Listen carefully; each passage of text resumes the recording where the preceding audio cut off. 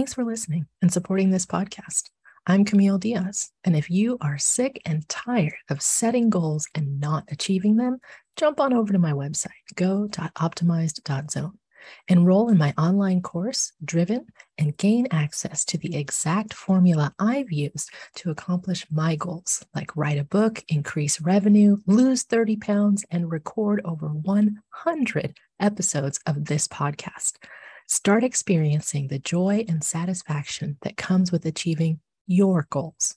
That's go.optimized.zone.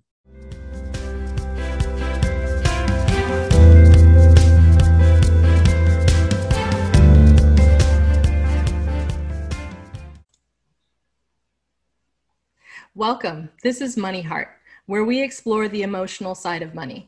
I'm Camille Diaz, and today we're discussing negotiating your salary. My guest is Iris Culp. She's a leadership and career coach. Iris, welcome to Money Heart. Thank you, Camille. I'm so pleased to be here. Very glad to have you here.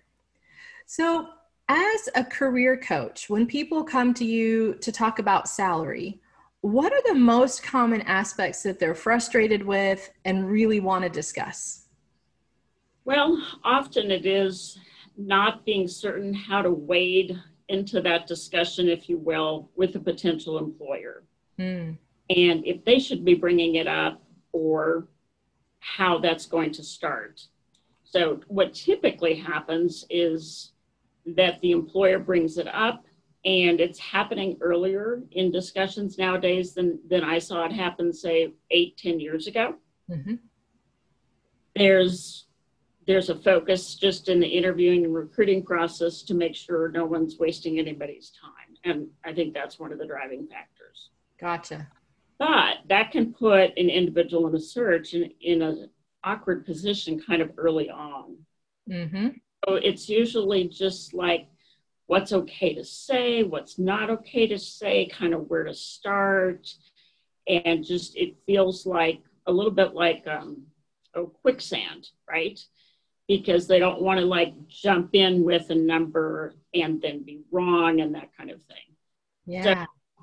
So there's usually a lot of stress about that. And there really doesn't need to be. I tend to suggest a really straightforward kind of approach, which is if you get asked, so what is your salary expectation?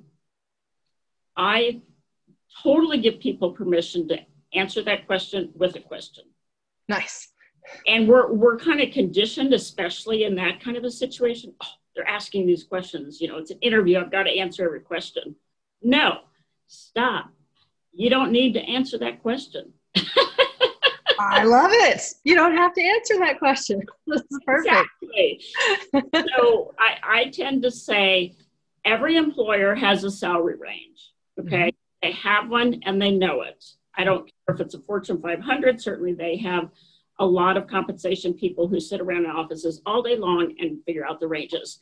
If it's a mom and pop store or whatever, small organization, they have a range. You know, they don't go to market to hire talent without having thought about that. So instead of trying to, I make the analogy, put blindfold over your eyes and try to hit the target, you know, the little bullseye, just say, oh, well, as long as I'm paid market competitive and this and this and this really interests me about the job, you know, what's important to me is be consistent and competitive in the marketplace.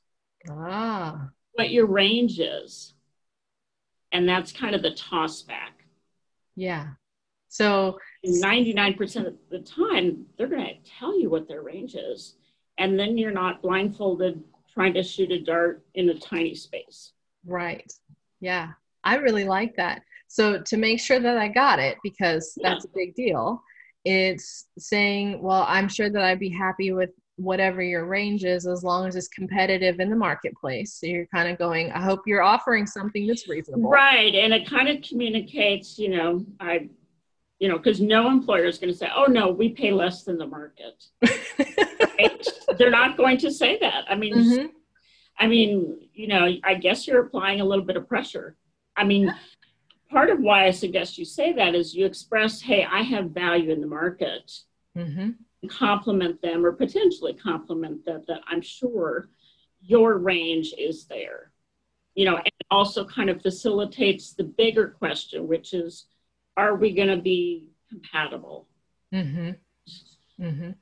And Well, then it also says you've done your research. Like, well, hey, I know what this job runs. right, right. And I specifically, you know, if you're putting a resume in or you know you're having this conversation, I suggest doing your research. And so when you say that question, you already have at least 3 data points of information to work from. One of them is the research you do on market, which is I tend to prefer salary.com. I know a lot of people go to Glassdoor, but for some technical reasons, salary.com is a little bit more reliable around who reports, and it's less, anyway. So there's some of that. Adecco, I have access to their salary reports, which are extremely comprehensive. And then your past salary. And your past salary would be 1 point among at least 3. Mm. Then you can be more objective about where you were and kind of take all those things into account. So, you know, doing a little bit of research before you get into a conversation can be highly empowering, because without that, one tends to feel in approaching this first conversation like, well, you know, I don't want to ask too much, but, you know, I say a number, then I'm going to undersell myself. And that's a very valid concern. Right. And if they press you and say, well, you know, our range is here to here, and they share the range, then you already know kind of where things are at because you've done that other work. Mm-hmm. And then perhaps it's like a little bit low, or it's way higher than you expected. You know, then it's kind of gravy train. You're like, well, that sounds like it's within my target. Or if it's super low, say, well, you know, the top of that range sounds workable. I mean, it just gives you a lot of movement in being locked. And that's one thing. You don't want to be locked into any negotiation experience, of course. And yeah, you're not negotiating, but it is kind of a level set of expectation that has to happen in that initial piece. So people are usually most concerned about how that conversation is going to start out. Right. Right. What happens if someone's salary at a previous job was low and they knew it was low and they're trying to move up, but they're scared that the new employer is going to want to pay them only slightly above what they made before? Right. So great question, because some employers are not even, some states are not allowing employers to even ask that question. Okay? Yeah. For a whole host of reasons that I won't bore you with. But if someone's like, well, but shouldn't I tell them? No. And the other thing I like to point out, and this is an analogy I often make. So if a roofer comes to my house and says, hey, I did your neighbor's roof and I charged them X, Y, I'll do yours for the exact same price. We wouldn't expect that. That's illogical, right? Mm-hmm. A different roof with different situations. So my former employer, maybe they were underpaying me. So why would I give that information to a future employer? Because they may choose to use that in a way to, you might say, undersell or underprice things. I don't often see that happen. I'm not going to say it doesn't. I'm not that naive, but I've been around the block. Been once or twice, right? Yeah. Not your first day. I understand. Yeah. Love it. Love it. What about people who are coming back to the job market after being unemployed, or maybe they took a break to have a family and now they're wanting to re-enter? What kind of things do you teach them or coach them on for salary negotiation? Because I mean, what they were making, even though it might have been at top of the market 5 or 6 years ago, may not be that currently. Right. And this is where people, I'm passionate not to let people kind of undersell their skills. So part of it goes into, you might say, even some of that pre-work of making sure their resume and their LinkedIn is really positioning their skills properly. And that's kind of a whole separate conversation. But in terms of the salary piece, my advice just on that piece in their search would be do the same thing. You might have to leave your past salary as kind of a smaller point, in your collection of information, and really focus heavily on, what things are paying. And some employers will publish it within a posting. Most don't, but some do. Mm-hmm. And there are quite a few different places where you can collect data. You just have to do a little bit of digging. And then, again, industry is going to affect that. There's going to be really a number of factors. Probably the biggest thing to keep in mind, too, in terms of salary, and I know this show is Money Heart, and that's why I was really excited when you shared about, because the salary piece is such an emotional side of money. And I see it all the time. Mm-hmm. Because you think, well, just human nature. Well, what I get paid is, what I'm worth. And yes, it is. And no, it isn't. What you get paid is really a reflection of three things: the industry you're in, mm-hmm. the scarcity of the skill set, mm-hmm.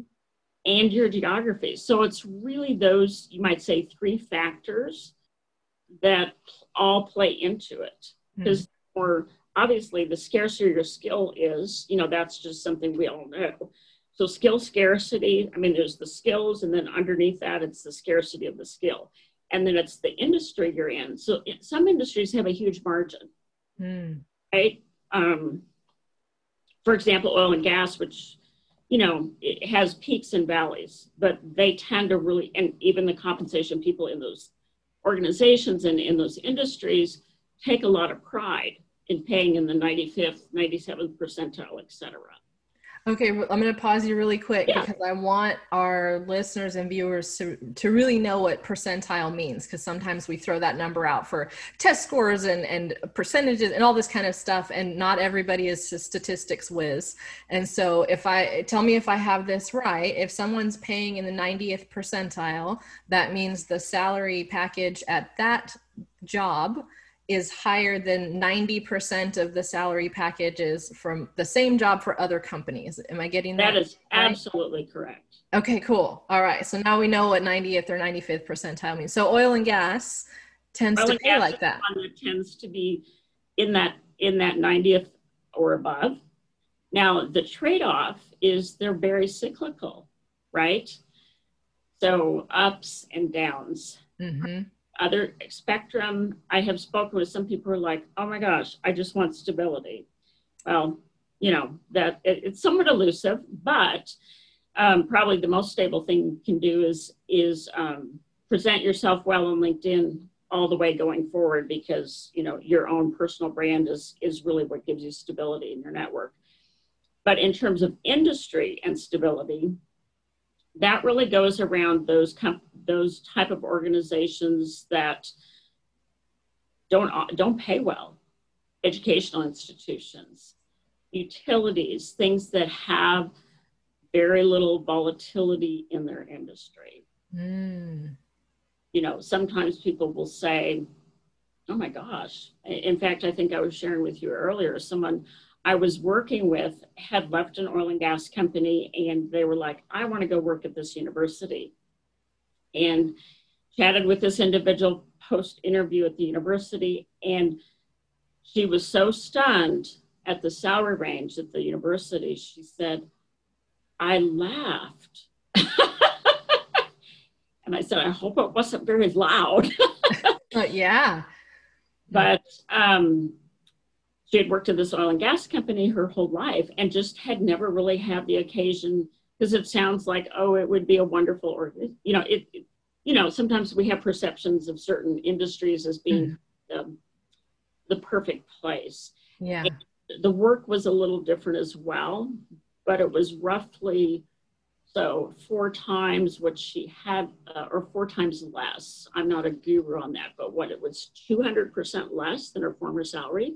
Wow. Right. So I guess rough numbers, was she making 6 figures? Yes, a bit over 6 figures, and then this one was more in the 30s. In the 30,000 a year range. She shared that with me, and I just said, actually, for that role inside of a university, that's pretty decent money. And so anyway, it's just to say it's not a reflection of really our value. It's a reflection of these things, right? Industry, skills, and then to some degree geography. Of course, we all know that geography is a big indicator. Right. Of that. And I like that point of the stability within that industry. So, oil and gas, things go well, everybody gets hired. Oil and gas, things go poorly, everybody gets fired or laid off, and that happens every 2 to 5 years. And there are very few people that work at the same company in the same job for more than 3 to 5 years in oil and gas, because every time things go south, they've got to lay everybody off and then they just rehire again later. Right. Mm-hmm. And in the pandemic, the aviation industry, they hire en masse when they hire, and then when they lay off, it's usually en masse. Yeah. Right. It's industry is really a significant factor in terms of the salary. So it's not about you. You know what I mean? It's personal, but it's not personal. Right. So it's not personal against you. Yeah. Yeah. Mm-hmm. It's important. Yeah. And I like that idea, because it's something to know. Hey, if I want to work in this industry where I'm going to get compensated in the 90th percentile for what I'm doing, I might want to be putting half of that back for the day that they lay me off, because I know it's coming. Exactly. I have worked with, I think, more than one reservoir engineer, and those individuals are highly paid, as they should be, for these very specific skills that make a huge impact on those companies' business or return on investment. And I'm thinking of one individual in the last several months, and he said, yeah, no, I have about 2 years worth of savings because I'm in this industry. And then sadly, I've spoken with some other people in that industry who didn't have any. So didn't have any savings. And when this person was interviewing, I'm thinking, again, just one particular individual, they were having a hard time getting interviews because they knew the potential employers were like, well, you've come from this organization in town that's in oil and gas, and we know how much they pay, so you're going to be dissatisfied with whatever pay we can afford to give you. So if you do land in one of those, I'll call it gravy train industries for a period of time, like I heard you sharing the other night on one of your shows, which is, it's helpful to put some aside, right? Yep. So that's something I see certainly during this time, that, money is a tool, and if we can set some aside, it's always good, regardless of how much we make. And I tell my teenagers, it's not necessarily how much you make, it's how much you live under whatever it is you make. Right. Yes. Very true. Very true. Always putting some aside.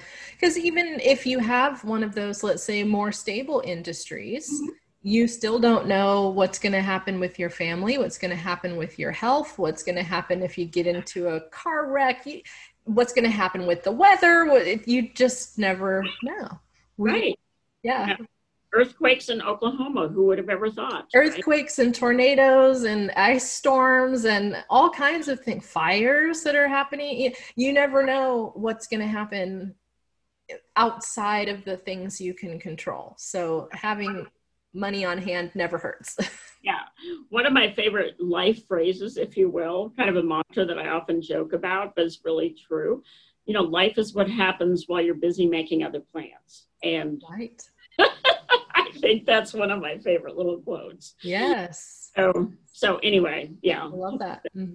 To some, but yeah, it's an objective point of view. So make sure as you're approaching that conversation with potential employer, you're collecting that, so you're armed with that information before the conversation starts. That's perfect. That's perfect. So I want to talk about a little bit more. You gave us some in the beginning, tough questions that come up typically in interviews, because I'm sure that there are maybe some traps or landmines or whatever you want to call them that interviewers tend to throw out that gives them a lot of information and sort of leaves the interviewee maybe a little bit stuck. How can we do a better job of answering those. And if you want to cover the salary one more time, that'd be okay. Because I'm sure all of us are like, wait, what happened? Maybe I have to rewind. So we know we got it. Yeah, let me touch on probably the big caveat on the salary questions. What were you making at your last employer? And that's usually the big hole to avoid stepping in. Or you just simply say, oh, well, what I would like to know is, what is your range for the position?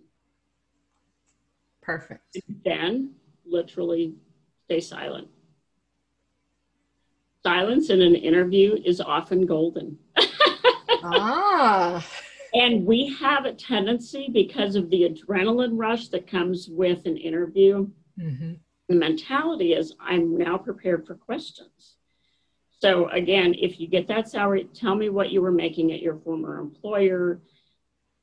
Just take a deep breath, and I suggest practicing this even. Well, a lot of things, you get better with practice, and just say, well, this position really interests me. Can you tell me more about the range of the role in terms of the salary range? I think of the bullseye and your dart and you're blindfolded. So it helps avoid that question. Yeah. And the other things in a very high level in terms of preparing for an interview, lots of times people feel like, oh my gosh, I have to be ready for every question. You really don't. I suggest going in with a very specific, you might say, bullet list of things that you think they ought to understand about your background, so that when the interview is over, you can consider it a success if you got, say, these 5 data points across, or these 5 mini stories. And then that goes into, some other things in terms of how to prepare for an interview. But, and then the other general tip I have is the one I mentioned earlier about silence. If you get a question and you're not certain really kind of how to tag into it, just feel free to say, let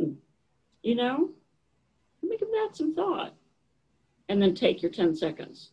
Because the worst thing that you can do is start talking, because then your brain is editing your speech and trying to think of the answer. People will totally be like, oh, this person's being thoughtful. So if you use that for salary or any other questions, that's probably the big one that is really hard to do because of just the dynamic of an interview. So is a lot of what you do maybe coaching on, one, it sounds like confidence, so that when someone goes in there, they feel like a little more confident and maybe a little less of the, I want to say submissive position of, I'm going in begging and hoping that they will choose me for this job, and much more trying to be on equal footing of, I really have something to offer. Let's see if this job is a fit. Absolutely. And I have seen interviews, you might say, be made on the questions that the candidate asks of, say, the panel. I'm thinking of several. So do go in. You absolutely nailed it, Camille. You go in and yes, you have some things you want them to understand, but you have some questions for them that they should be answering. And one thing I'm really passionate about is, if you're searching for a job and you're currently unemployed, don't let that cloud your approach or your just your approach to interviewing. So I can talk a lot more about that, but that would be a different discussion. A whole second topic. I love it. I think this has been really helpful. Thank you so much for sharing your expertise with us. I really appreciate it. You're welcome. Yeah. Iris can be found at her website, www.ic-growth.com, and that IC is her initials for Iris Culp, so it's ic-growth.com. And she's also on social media under the same handle, I, the letter I, C, the letter C, and growth.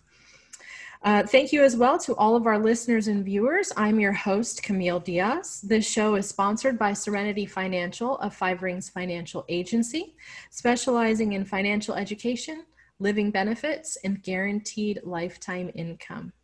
Iris helped come up with our money mantra for today. Do you want to share that with us, Iris? You go ahead. Okay, I will do it.